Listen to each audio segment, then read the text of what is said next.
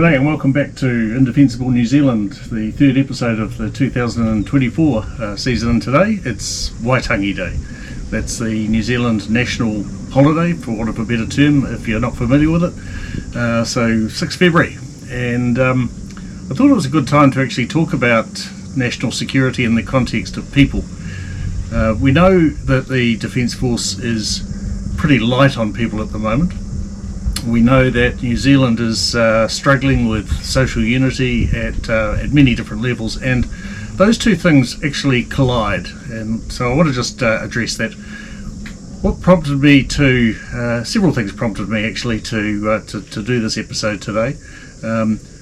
One is, I guess, a reflection on what it means for most people, and the comments that I've heard from my friends and that around the town. I'm sitting on the back of the boat in Havelock Marina in the Marlborough Sounds, by the way.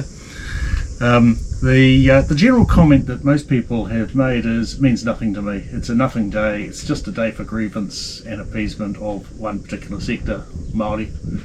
I was struck with just how pervasive that attitude is, that this is a nothing day, when I've been all over the world and been in many countries and celebrated their national days, and it's just in every case it's just such a fantastic celebration of their culture and their country. And I guess the over the top end is July the 4th in the United States. I've been in Canada on July the 1st, and that's a fantastic celebration. France on Bastille Day, July the 14th, and so on and so forth. Australia Day. So I went online to have a look, because all the media coverage is about what's happening at Waitangi itself. We've got the politicians there and Māoridom and the Navy, etc., etc. So I searched for other events that are happening on Waitangi Day in New Zealand, and it's pretty slim pickings. I have to say, big ups to Waikato. You seem to have the idea, and a big series of multicultural events, food and shows and all that sort of thing. And really, that's what I hoped that a New Zealand National Day might well become. I think right at the moment we have to ask ourselves whether a small group has captured this day and it's become a day of grievance and appeasement rather than a day of celebration of our nation. And look, as we know from wars gone by, appeasement means hoping the crocodile will eat you last.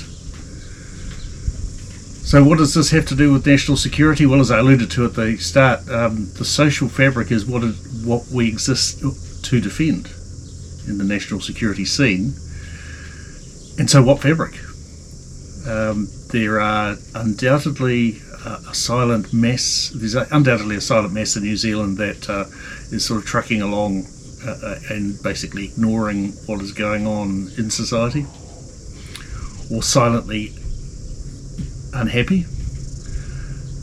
There's no doubt a small group, and I would say it is a very small group, who will not be happy until some sort of complete co-governance, dual governance, or secession is achieved. And then what? I mean, what are we talking about here? A Gaza Strip kind of set up with a road corridor to a West Bank. I can't see it ever being a viable alternative here in New Zealand. But everyone's voice is valid. However, that small number of voices seems to be dominating the discussion about what and who we are as a nation and where we should be headed. And I don't think that's helpful. I don't think that's helpful for the country. What do you do about it? That is a very complex problem. Let's just look at the Defence Force and the makeup of the Defence Force for a moment. And I was really quite struck with an article published on LinkedIn a couple of days ago by a former Army colleague of mine, Tim Keating, who was the Chief of the Defence Force and now working offshore. And he wrote a very compelling piece. I recommend you go and have a look at it if you've got a couple of minutes. Talking about his time, he was reflecting on Waitangi Day and talking about his time as the commander of the provincial reconstruction team in Afghanistan. And Hamid Karzai, the Afghan president at the time, came and he was welcomed with a pofali, etc. And during his speech, he set aside his speech notes and he looked at the New Zealand contingent and said, "This is my vision for Afghanistan, that all these cultures, races, religions, all together operating as one, respectful of each other's background and position, but working together. Sadly, his vision, as Tim points out, didn't come to fruition, but I think it is a worthwhile one. I think actually most New Zealanders would agree that that's the vision that they want for New Zealand as well. So, if the New Zealand Defence Force is a clear working model of how multiculturalism can work, then why not embrace that as the centre of excellence? And I've advocated for some time, for instance, that we need a much bigger Defence Force. Well, we can't even crew the one we've got at the moment, but that's actually reasonably solvable. And no, I'm not talking about conscription or national service, and I'm not talking about boot camps for serial youth offenders. I think it's a dumb idea. I've published on that. But I am talking about smoothing the channels, the pathways, and making it much easier for many, many more people to engage with the arms and services of state and find their way to our flag and our national anthem. And that becomes more important as more and more New Zealanders arrive. You know, we're talking about a quarter of the country now not born here. So what are some of the ideas? Well, you can go onto the unclas.com website, and most of them are there and are published extensively over the last 5 or 6 years on it. Voluntary national service is a no-brainer to me. I don't think compulsory anything fits well with New Zealand, but voluntary does. And just imagine a situation where people could enrol full-time or part-time into the arms and services, not just the Defence Force, but primarily I think that's the area where we've got the capacity at the moment. And in return, gain not only the benefit of actually being part of that machine, but also perhaps write off student loans, get other first home starts, etc., etc. So I call this policy of coordinated self-interest, and that's self-explanatory. We've got to find ways with new generations of finding the meeting point between what it is they desire and what it is we need to do to continue to function as a country. So I think voluntary national service across defence, police, fire, civil defence is a no-brainer. I think we've got to recognise the gig economy and understand that people aren't going to join the Defence Force for their whole career. Many want to try it out. But look, shorter contracts, incentives to re-enlist, choose your NCO corps and your senior officer corps from that group, rather than try and select them when they're all 17, 18, 19 years old and try and work out what they're going to be like in 10 or 20 years. One of the many barriers to entry for the Defence Force is if you have a criminal record. Now, there's a whole lot of people, mostly young men, and unfortunately the statistics show a lot of young Māori men have convictions that stop them from getting into the Defence Force. I think we need to go and re-examine those rules and have some overrides, some common sense applied. Someone who does something dumb when they're 17 or 18 isn't necessarily going to be doing the same things in their 20s or 30s, and I think that we're losing a lot of potentially good soldiers, sailors and airmen because of that. Likewise, health, medical, there's a whole range of criteria. This idea that you've got to be able to pass the aptitude test 2 goes or you can never apply again, dumb.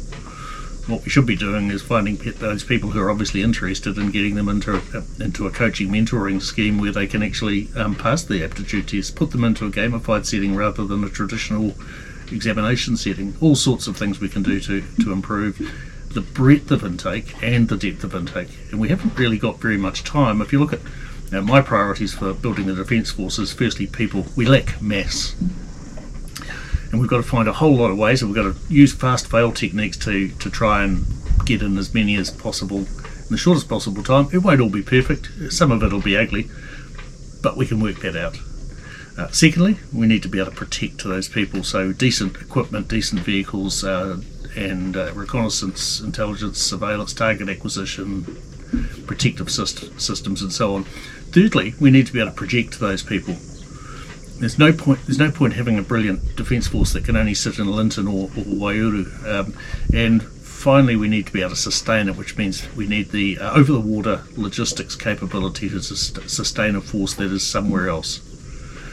Now, that's a pretty quick flyby, and you might think, well, it's an interesting conflation between Waitangi Day and the Defence Force's personnel issues.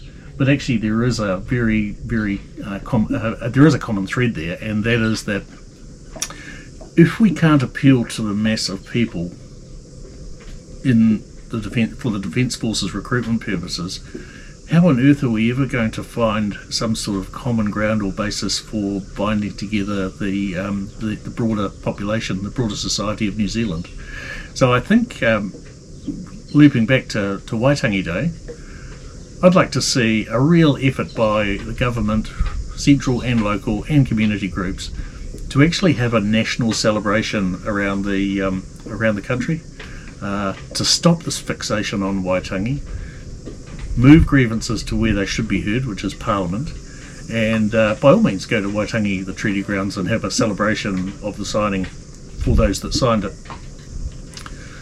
But this media coverage of continual angst and some of the sensational headlines that I've seen over the last few days is quite simply unhelpful, and in many cases untrue. So let's do better, New Zealand. Let's get up there and have people talking about the amazing experience they had when they came to New Zealand on their National Day, 6th of February.